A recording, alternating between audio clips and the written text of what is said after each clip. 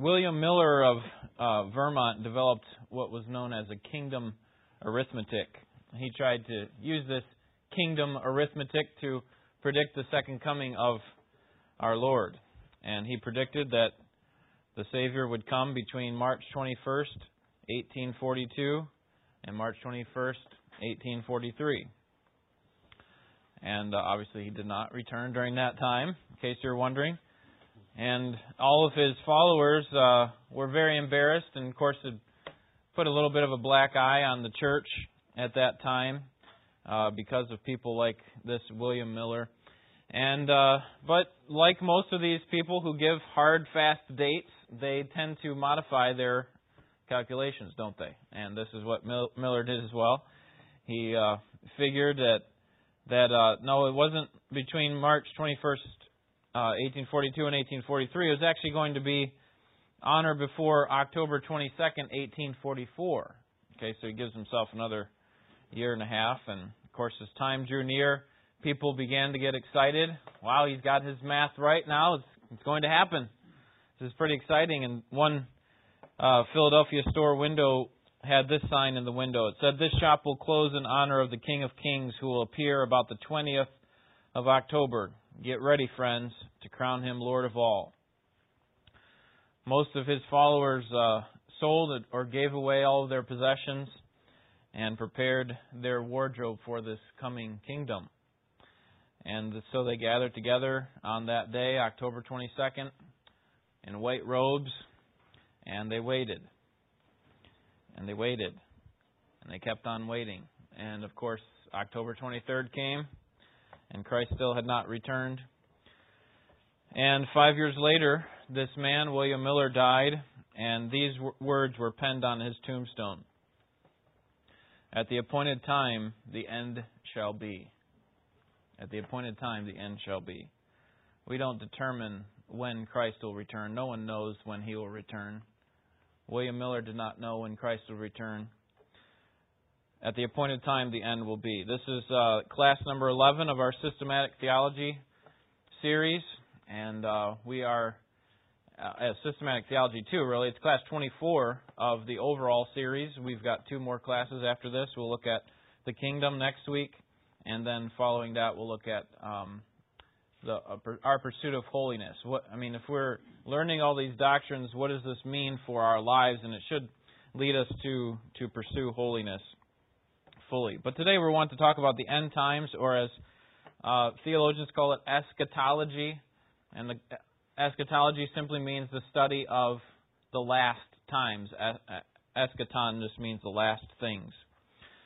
And so this is not a class about astrology or some sort of pagan fortune telling. Obviously, what we're trying to do is look into the Scriptures and see what God has to say about the end times. So, in case you think this doesn't really matter a whole lot, we don't know everything that we'd like to know about the end times, so why even study these things? Well, just to give you a little bit of motivation, let me just read for you Revelation chapter 1, verse 3. Speaking of the whole book of Revelation, blessed, Jesus says, is the one who reads the words of this prophecy, and blessed are those who hear it and take to heart what is written in it, because the time is near.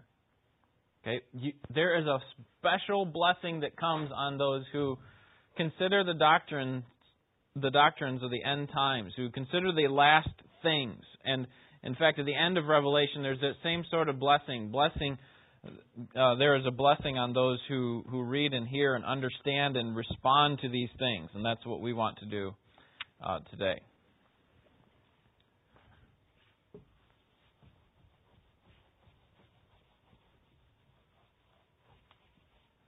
All right.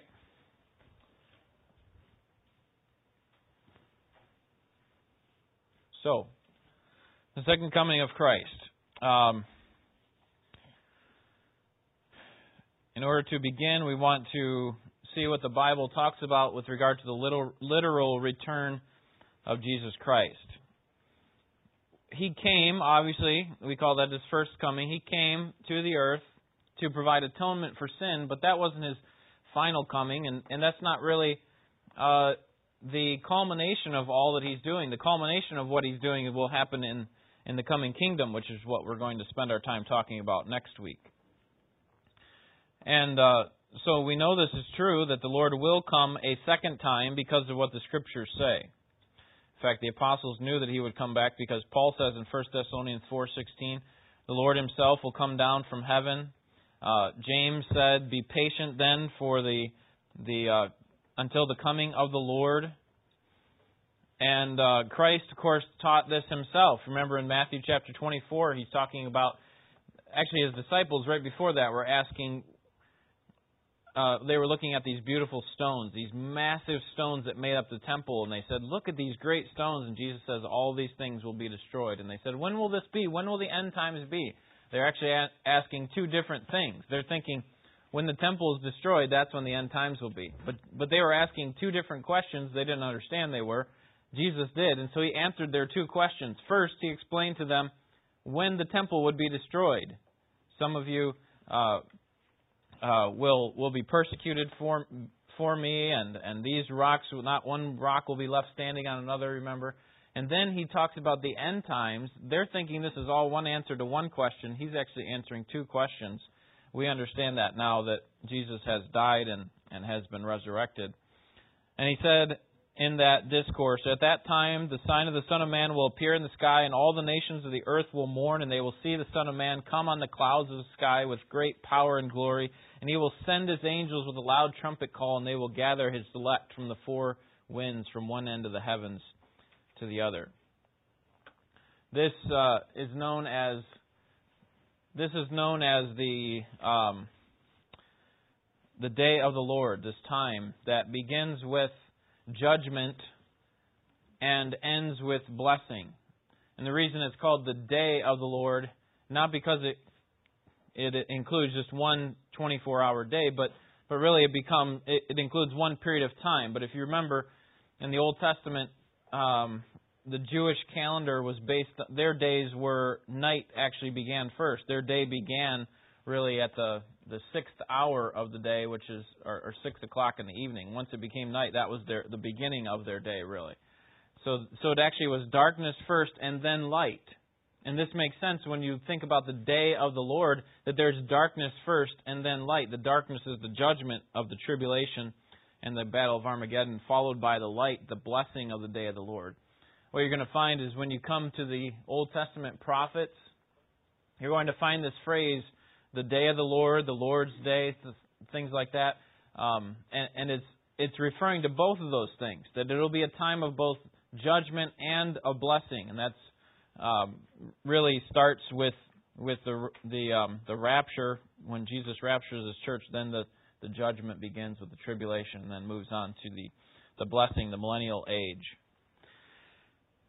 All right, so Christ said that He would come back. The apostles understood this.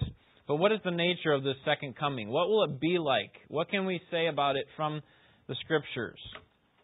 So let me just say several things about the second coming of Christ. Number one, there will be a personal, visible, bodily return. A personal, visible, bodily return of Christ. Okay, Jesus is going to come back in person.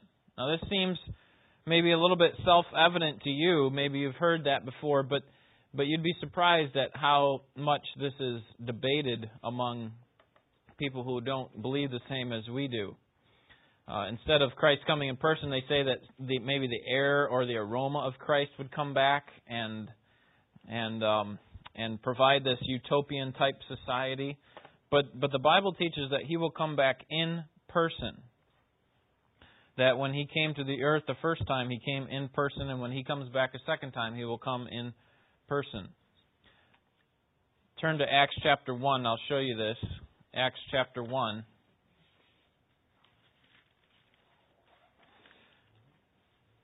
The apostles are standing around, a little bit uncertain of what the next step is to do with regard to their ministry and so on. And when Jesus ascends into heaven after teaching them and commanding them to take the gospel to Jerusalem and Judea and Samaria and the uttermost parts of the earth, this is what the angel says to them in verse 11. Men of Galilee, why do you stand looking into the sky? this Jesus who has been taken up from you into heaven will come in just the same way as you've watched Him go into heaven. Jesus is going to return in person. And this should be a comforting truth for us. Because Christ could have easily sent, being the King of all kings, He could easily just send a representative to bring us home to Himself. He could send a representative to bring out judgment upon the earth if He wanted to. But He's coming in person. He's coming in person both to rapture us and to come in judgment when He actually comes and touches down His feet on the earth. Those are actually two separate events, and we'll talk about that here in just a minute. So it's not going to be a spiritual return somehow of Christ coming into our midst through the air or the aroma. No, it's actually Christ coming bodily back to the earth to put His flag down, as showing that He is the King and that all must bow to Him. And so if that's how He will return, bodily, visibly, in person, then when will this happen? The time of Christ coming. When will this happen? Scripture, I started out with this kind of a silly illustration from history, but the Scripture doesn't say anything about when Christ will return. That is the exact time of His coming. In fact, Matthew 24:36, you're familiar with this verse. No one knows about the day or the hour, not even the angels in heaven, nor the Son, but only the Father. So why doesn't God tell us this? Wouldn't this make it a lot better? I mean, wouldn't this be a great display of our faith like it was for these Millerites, these people who followed this William Miller? I mean, it's a great display of our faith. We give up everything believing that God's promise is true, that Christ will come at a specific time. Wouldn't that be a great display of our faith for the church? Perhaps it would, but God didn't do it that way.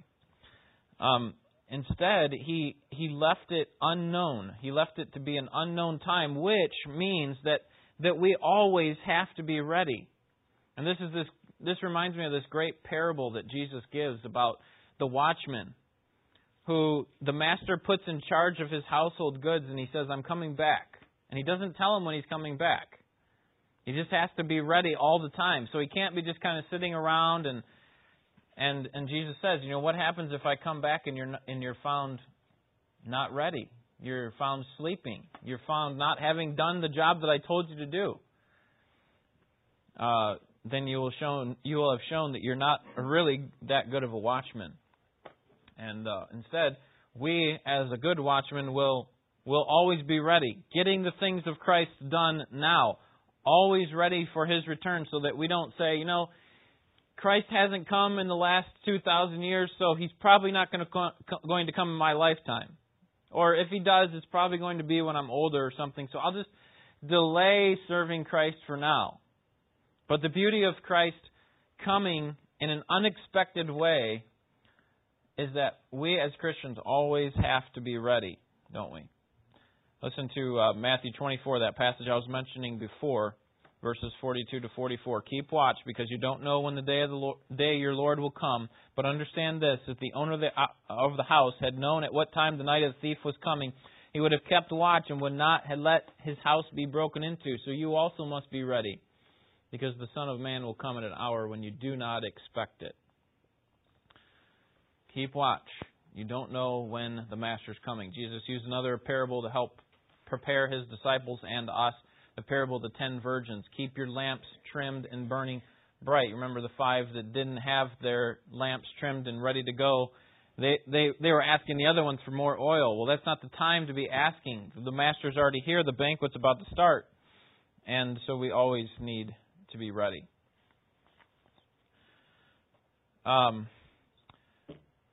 Now,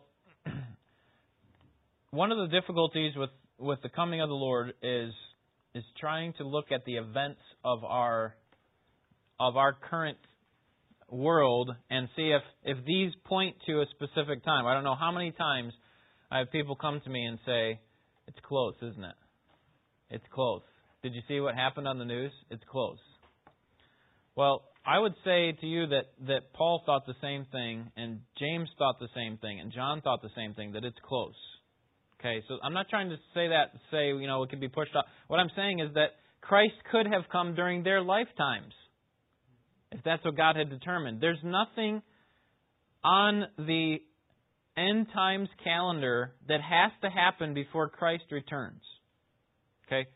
There's not any pacts that have to be made overseas. There's not any more technology that needs to be developed. There's not any more sin necessarily that needs to come up or whatever. Christ can come at any time.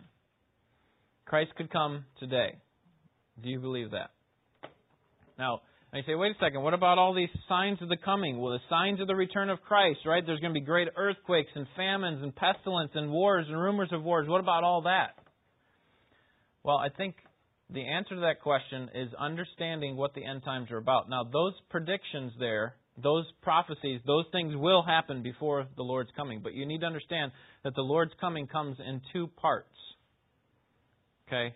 So He's had His first coming. His second coming actually comes in two parts. The rapture and the actual time when He touches down on the earth, comes down as judge and king and reigns over the earth. He basically carries out the battle of the Armageddon, destroys all the wicked there on the earth, has the judgment of the sheep and goat nations, and then that leads into the millennial kingdom. So there's two parts of it. So if we think that there has to be pestilence, war, famine, rumors of war, all this stuff to happen before Christ raptures us, then we've misunderstood the end times. Whenever you see those things, particularly in Revelation, you can see it very clearly, that all of those predictions or prophecies of what will happen before Christ's coming are referring to this part over here. It's referring to the second aspect of His coming, the time when He actually touches down on the earth. And that makes sense because you have all of those things happening during this 7-year tribulation period. But when does the rapture happen? During that time, after that time, or before that time? Before. So if that happens before, then none of those things are all here. Will already be gone. And that's why I say there is nothing on the eschatological calendar that needs to happen before Christ returns. You don't have to slavishly watch the news or read Israel My Glory to see if things are going to be okay. Instead, you should be always ready for the return of the Lord. Not trying to determine the sign of the times and, when is Christ going to return? He could return now. He's ready to come at any time. He's simply waiting for the Master, for the Father to send Him. And so I would say to those people who suggest that all these things need to happen before Christ comes, need to look back into the book of Revelation and into the prophets and see that these prophecies of the things that will,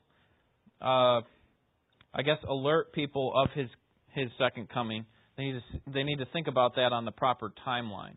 That's how I would explain it. The Apostle Peter reminds his readers, in fact, turn there. Turn with me to 2 Peter chapter 3. Because he warns of scoffers and mockers, people who come and say, Christ hasn't come yet. It's like the people during the time of the flood, right? There's not going to be a flood. It hasn't come yet. There's not going to be a judgment on the earth. That's actually one of Peter's arguments. Just because there hasn't been a flood doesn't mean that there's not going to be. The same thing is true about final judgment. Just because there hasn't been a final judgment doesn't mean that there's not going to be. Look at chapter 3, 2 Peter, verse 3.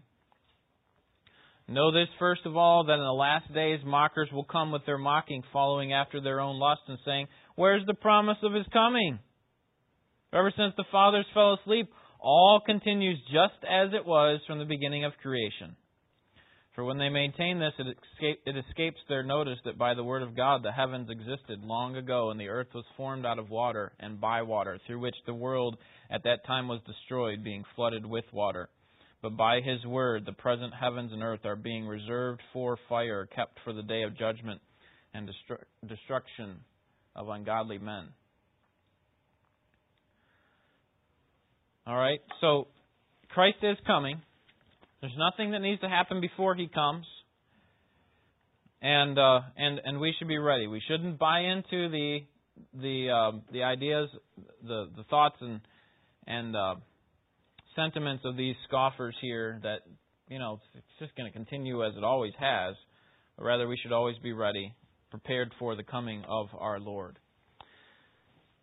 And that leads to our application of this truth. If Christ is coming bodily, if Christ could come at any time, then how ought we to live? And that will be our next point. But before I do that, do you have any questions or comments on what we've talked about so far? Bill? I'm not saying that I'm right. I just don't always pose it as a question. Yeah. I understand that the rapture will be the completion of the first coming, and that He will call the church off of the earth. Mm-hmm. Then we have the 7-year tribulation. Right. Now, with the first coming and the rapture completing the first coming, am I right or wrong? I've never heard of it. I've never heard it in those terms. I mean, the day of the Lord certainly starts at the beginning of the tribulation. We know that. So if the day of the Lord, if you want to call that the second coming, then I guess you could say that Christ's rapture completes the first coming. But I've just never heard of it in those terms. I don't think there's a problem with that. I don't have a problem with that. But I understand that His second coming actually will be when His feet touch down on the Mount of Olives there. That I understand that. Yeah. And I believe that. But what you're saying is there's a whole period of the second coming. Is that what you're saying? That would commence or begin at the beginning of the tribulation? Well, the way I understand it is that the rapture ends the first coming. Mm-hmm. Virgin birth. Yep. Taking the church off the earth. Yep. Then the second coming will be at the end of the tribulation when He actually sits down on earth. Right. In the Mount Olives. Right. Like you read a while ago. Yep. But I'm not sure I'm right. That's just Yeah, I don't think. Again, I don't think there's any problem with thinking of it in those terms. But the main thing is the second coming is actually, when He touches down. That's the main part of it. Though I think the way I explained it was there's two aspects to His second coming. So I think that's what you're probably, just rubbing up against it. This is the end of the first coming, or is it a second aspect? I don't think the Scriptures really speak very clearly about that. So. Well, either way, I'm not disagreeing. I'm just Yeah. trying to get it right on the head. Yep. Nope. It's a good thought. Jared. A thought about the imminent return that I had Yes. is chapter 3, verse 9 Of. the same chapter. Yep. The Lord is not slow about His promise, some count slowness, but is patient toward you, not wishing for any to perish, but for all to come to repentance. Yeah. Isn't there a sense that He cannot come until He's fulfilled the repentance and salvation of all those that were appointed to salvation? Yeah. Yeah. I think my point was like we as the watchmen don't know what all He's doing and what time He's going to come back. From our perspective, we don't know when He's going to complete all that redemption and the purifying of His church. I think there's actually more purposes than just saving certain people as if, okay, the last person saved, now I can come. I think there's actually a purification process going on in the church that He's making us holy to be a perfect bride for the Savior, which is what He has been doing. So there's both a salvation and a sanctification process going on. And I would completely agree with your point that there has to be those things happen, that every person's name who's written in the Lamb's Book of Life that has been since the foundation of the world, they all have to come to Christ before Christ can return. Obviously, saving the tribulation ones, but as far as the ones connected to the church, yes, that's true. But I'm looking at it from our perspective, saying we don't know who those people are. So we be about our business, evangelize, make sure that people are hearing about, disciple one another and so on. So, yeah, it's a valid point. Good. Jennifer? Can you remind me where the end of the dispensation are? Does one end at the rapture? Or? Yeah, actually, the dispensation of grace begins with Acts chapter 2, the Pentecost, which starts with the church, and then goes all the way, in my understanding, all the way till the end of the tribulation. So it goes from grace to kingdom, doctrine, or the dispensation of the kingdom. So the rapture doesn't end. Right, the rapture doesn't end the dispensation. I think some people do see it that way, and again, I wouldn't have a huge problem with that, but I tend to see that each one ends with a failure on the part of humans and a subsequent judgment. But that's not, that's debated. So, someone else, Trish. Well, I think the reason why race or the church has continuing or most of the church is taken off then is because it's about 7 years from the time that they say, so there's still grace. Exactly. Absolutely. Yep. So, yeah, that's why we don't call it the dispensation of the church, because the people in the tribulation really aren't part of the church. There's their own separate category. But there are people still getting saved during that time. We know of at least 144,000 and probably thousands more on top of that. And so you're right. The grace continues even through the tribulation. It seems like a daunting time in history, but really to me like you mentioned, it's one of the best displays of God's grace that people could be saved out of that, of all places. With such intense persecution. Bill? James, the 15th chapter, during the Jerusalem Council, goes along, I think, with what Jared was saying. Yeah. And it simply says that God is calling out a Gentile people, and after this, He will return and restore the kingdom. Yeah. Do you know what verse that is? Yes, sir. Chapter 15, 13, 14. That's Acts chapter 15. He's talking about 15 and 16. Simeon is related how God first concerned Himself about taking from among the Gentiles a people for His name. And with this, the words of the prophets agree. The rest of mankind may seek the Lord, and all the Gentiles who are called by name. Yeah.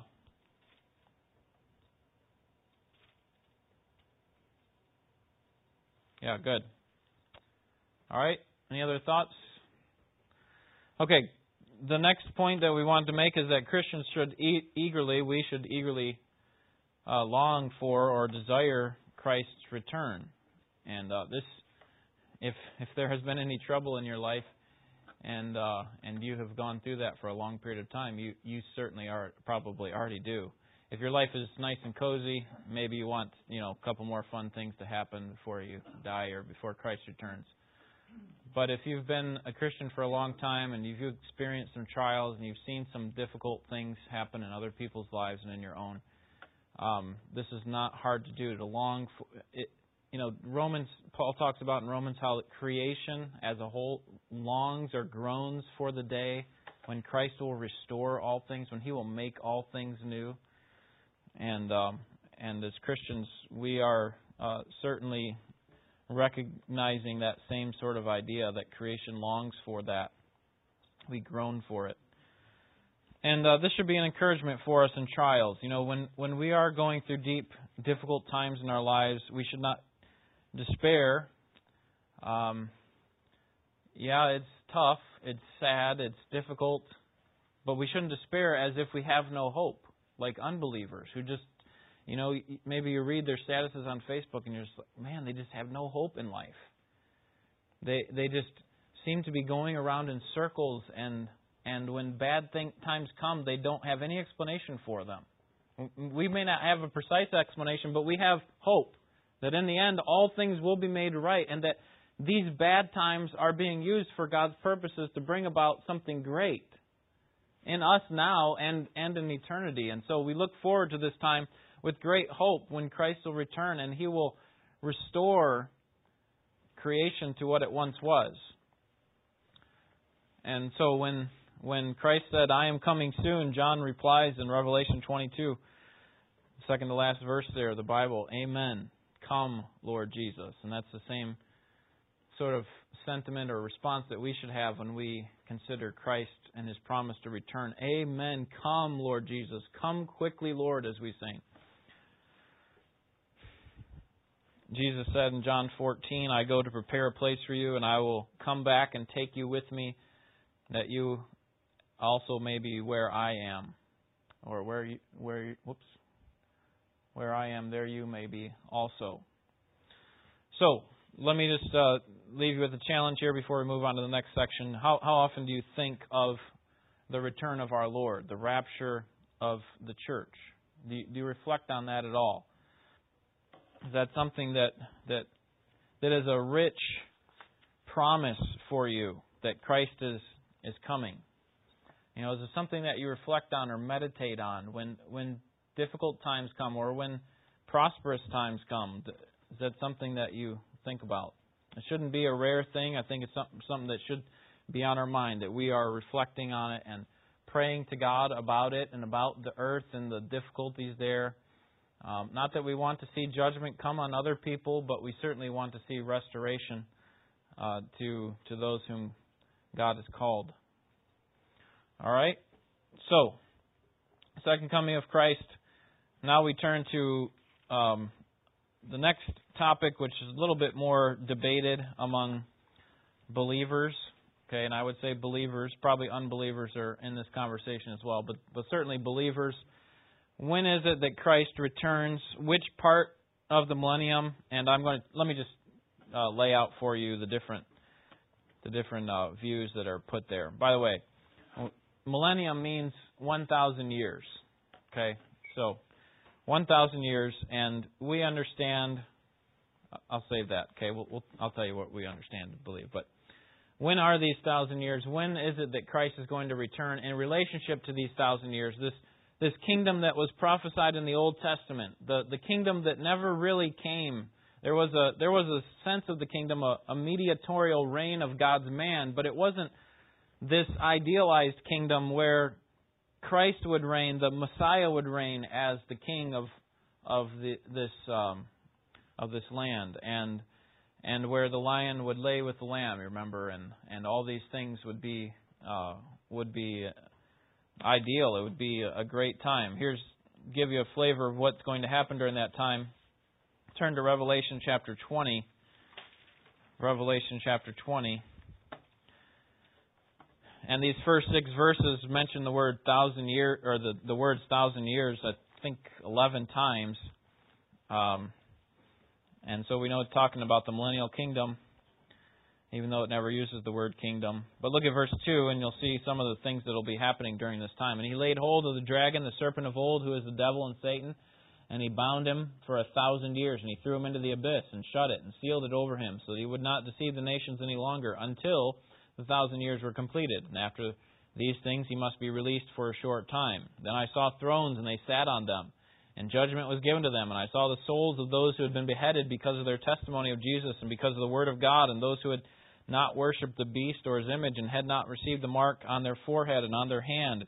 And they came to life and reigned with Christ for 1,000 years. And the rest of the dead did not come to life until the 1,000 years were completed. This is the first resurrection.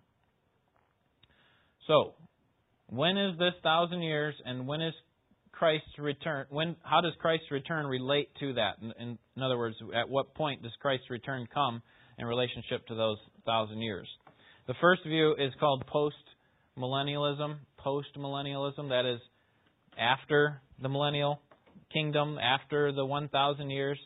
This view states that through the binding of Satan, there will be a gradual increase in the growth of the church and the spread of the gospel, so that the kingdom could happen now before Christ comes. That is, Christ's coming is at the end of the millennium. So during this 1,000-year reign, could be just us as, American Christians. We're going through this millennial kingdom as the world gets more and more idealized. It's becoming more and more Christian to the place where we have a beautiful place to live here on the earth without necessarily any destruction or without any destruction or change. And So it's kind of a gradual transformation of the world into a utopian type millennial kingdom. And then Christ would come back after that time. That's the first understanding of that we want to look at this morning. Jonathan. I think Jehovah's Witnesses sort of think that way. Yeah, does anyone else know that? I don't know the answer to that.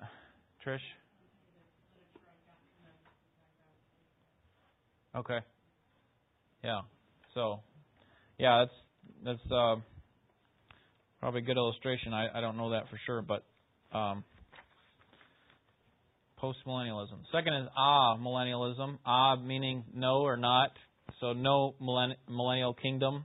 There's not going to be one. It says that Satan's binding will reduce his influence over the nation. So it's not really 1,000 years. It's just really it's not literal 1,000 years. So don't think of it as a literal time, is what they say. Just think of it as a period of time. Kind of like we say the day of the Lord from the Old Testament. And we understand that to be a long period of time, which includes the tribulation and the millennial kingdom. They see the 1,000 years here as not a literal 1,000 years, but as just a period of time in which the church or the equivalent thereof will be going on, and Christ will return and judge believers whenever He pleases. So there's it's very similar actually to the post-millennial view, but instead of I don't really understand too much of what the difference is actually, because they say that the end of this period. I think the main difference is post-millennials view as there actually is a literal 1,000 years followed by Christ's return. Millennials believe this is just a period of time, just a generic way of saying a long period of time. Like we would say that would never happen in 1,000,000 years or something. The next is called the classic or historic view of premillennialism. Pre meaning before, right? That Christ is going to come before. And so this would be that Christ comes before this 1,000 years, but post after the tribulation. So this would be a post-tribulation view, generally speaking. This was the classic way of understanding when Christ would come, that there would be a literal tribulation, a literal kingdom. Christ would come between those, that He would come between those two. And that's including His rapture, by the way. Okay, so I've been saying that at the end of the tribulation, that's when Christ is going to touch down. That's His second coming. But they actually understand, when I say post-trib, they actually believe that the rapture is going to happen that time. That Christ is going to rapture His church, have the marriage supper of the Lamb, come right back down, and that's when He's going to enter into the kingdom. So that's the difference between, and the fourth view is ours, which I think I've explained before, but I'll just explain it again here, is that Christ raptures His church before the tribulation, the 7-year judgment, raptures His church. Okay, we're outside of that. We're not going through the tribulation. Tribulation's over. Christ comes down with His bride, brings down judgment on all those who oppose Him, and enters us into the millennial kingdom. So that would be what's known as a pre-millennial, pre-trib rapture. Okay, so before the millennium, before the tribulation. Now, in order for you to see that is the stated view of our church, I put for you there on your handout, the second page, our statement of faith. If you look at the last paragraph there, it says, do you find that there, ABC statement of faith? We believe in the blessed hope, the personal, visible, premillennial, pre-tribulation, and imminent coming of our Lord and Savior.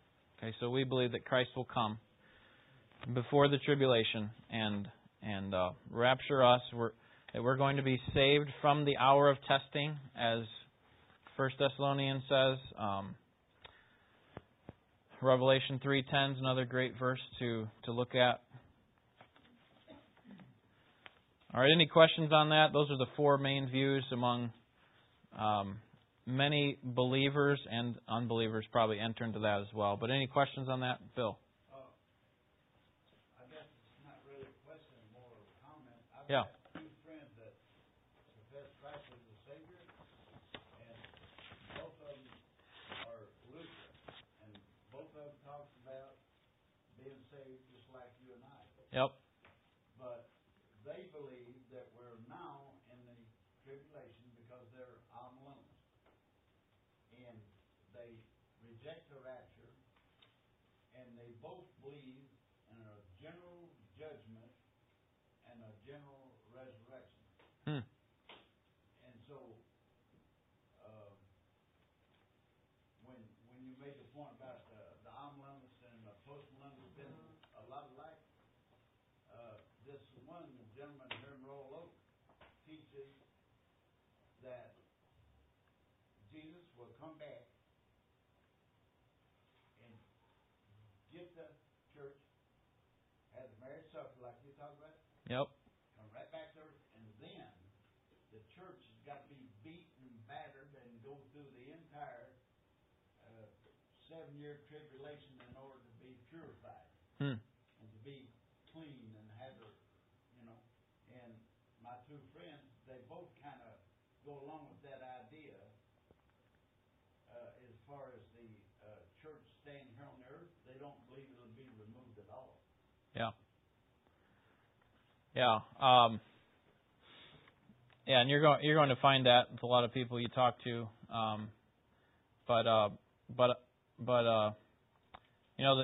As I went through Revelation, studying it for myself and preaching it, I became more convinced of this view that Christ will come before the tribulation, that is, to rapture us, and then that He will touch down at the end of that, at the Battle of Armageddon, and then lead us into the millennial kingdom and then to the eternal kingdom. And it's one thing to take an understanding of a doctrine because someone else that you respect took that position. It's another thing to see that for yourself in Scripture, and I can't help you do that other than just, you need something you need to look at. And if you need some books that you'd like to read to help point you in that direction, I'd be happy to recommend some. Well, the final judgment is the second to last section, and I'll just briefly say that during this time, Christ will be the judge. Unbelievers will be judged and condemned to eternal punishment. This will be what's known as the Great White Throne Judgment.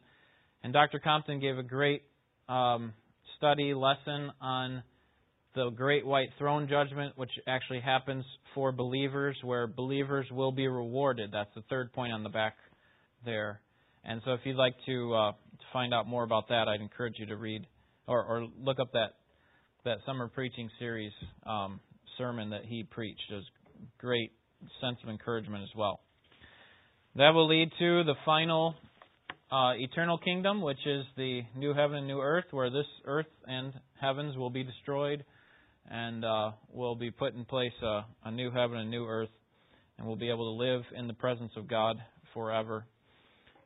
We will be able to see His face, Revelation 21:22 talk about, and we'll be able to be in the presence of the triune God, where God will be our God and we will be His people. An amazing thing when you consider the sin that has plagued our race for most of its history, almost all of its history.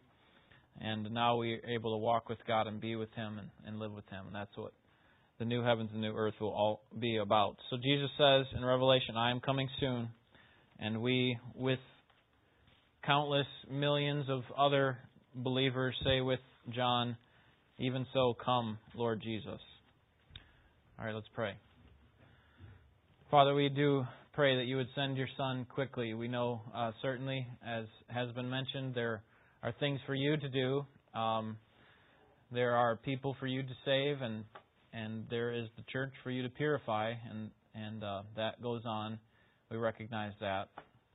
But as far as anything that needs to happen on the earth that has been prophesied in Scripture, it's all been done. It's Christ to come at any time, and we look forward to that day because our bodies and our creation groans for the time when He does restore all things, when He makes the wrongs right, when no longer will those who are sinful and pagan and who hate you be called great.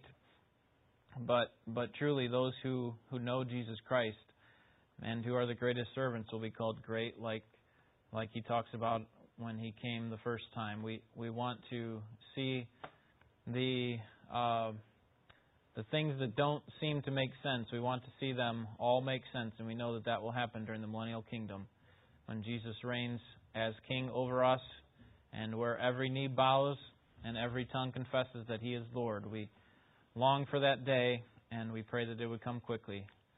May You strengthen us to be proper servants of You, our Master, and Jesus, our Savior, we pray in Jesus' name. Amen.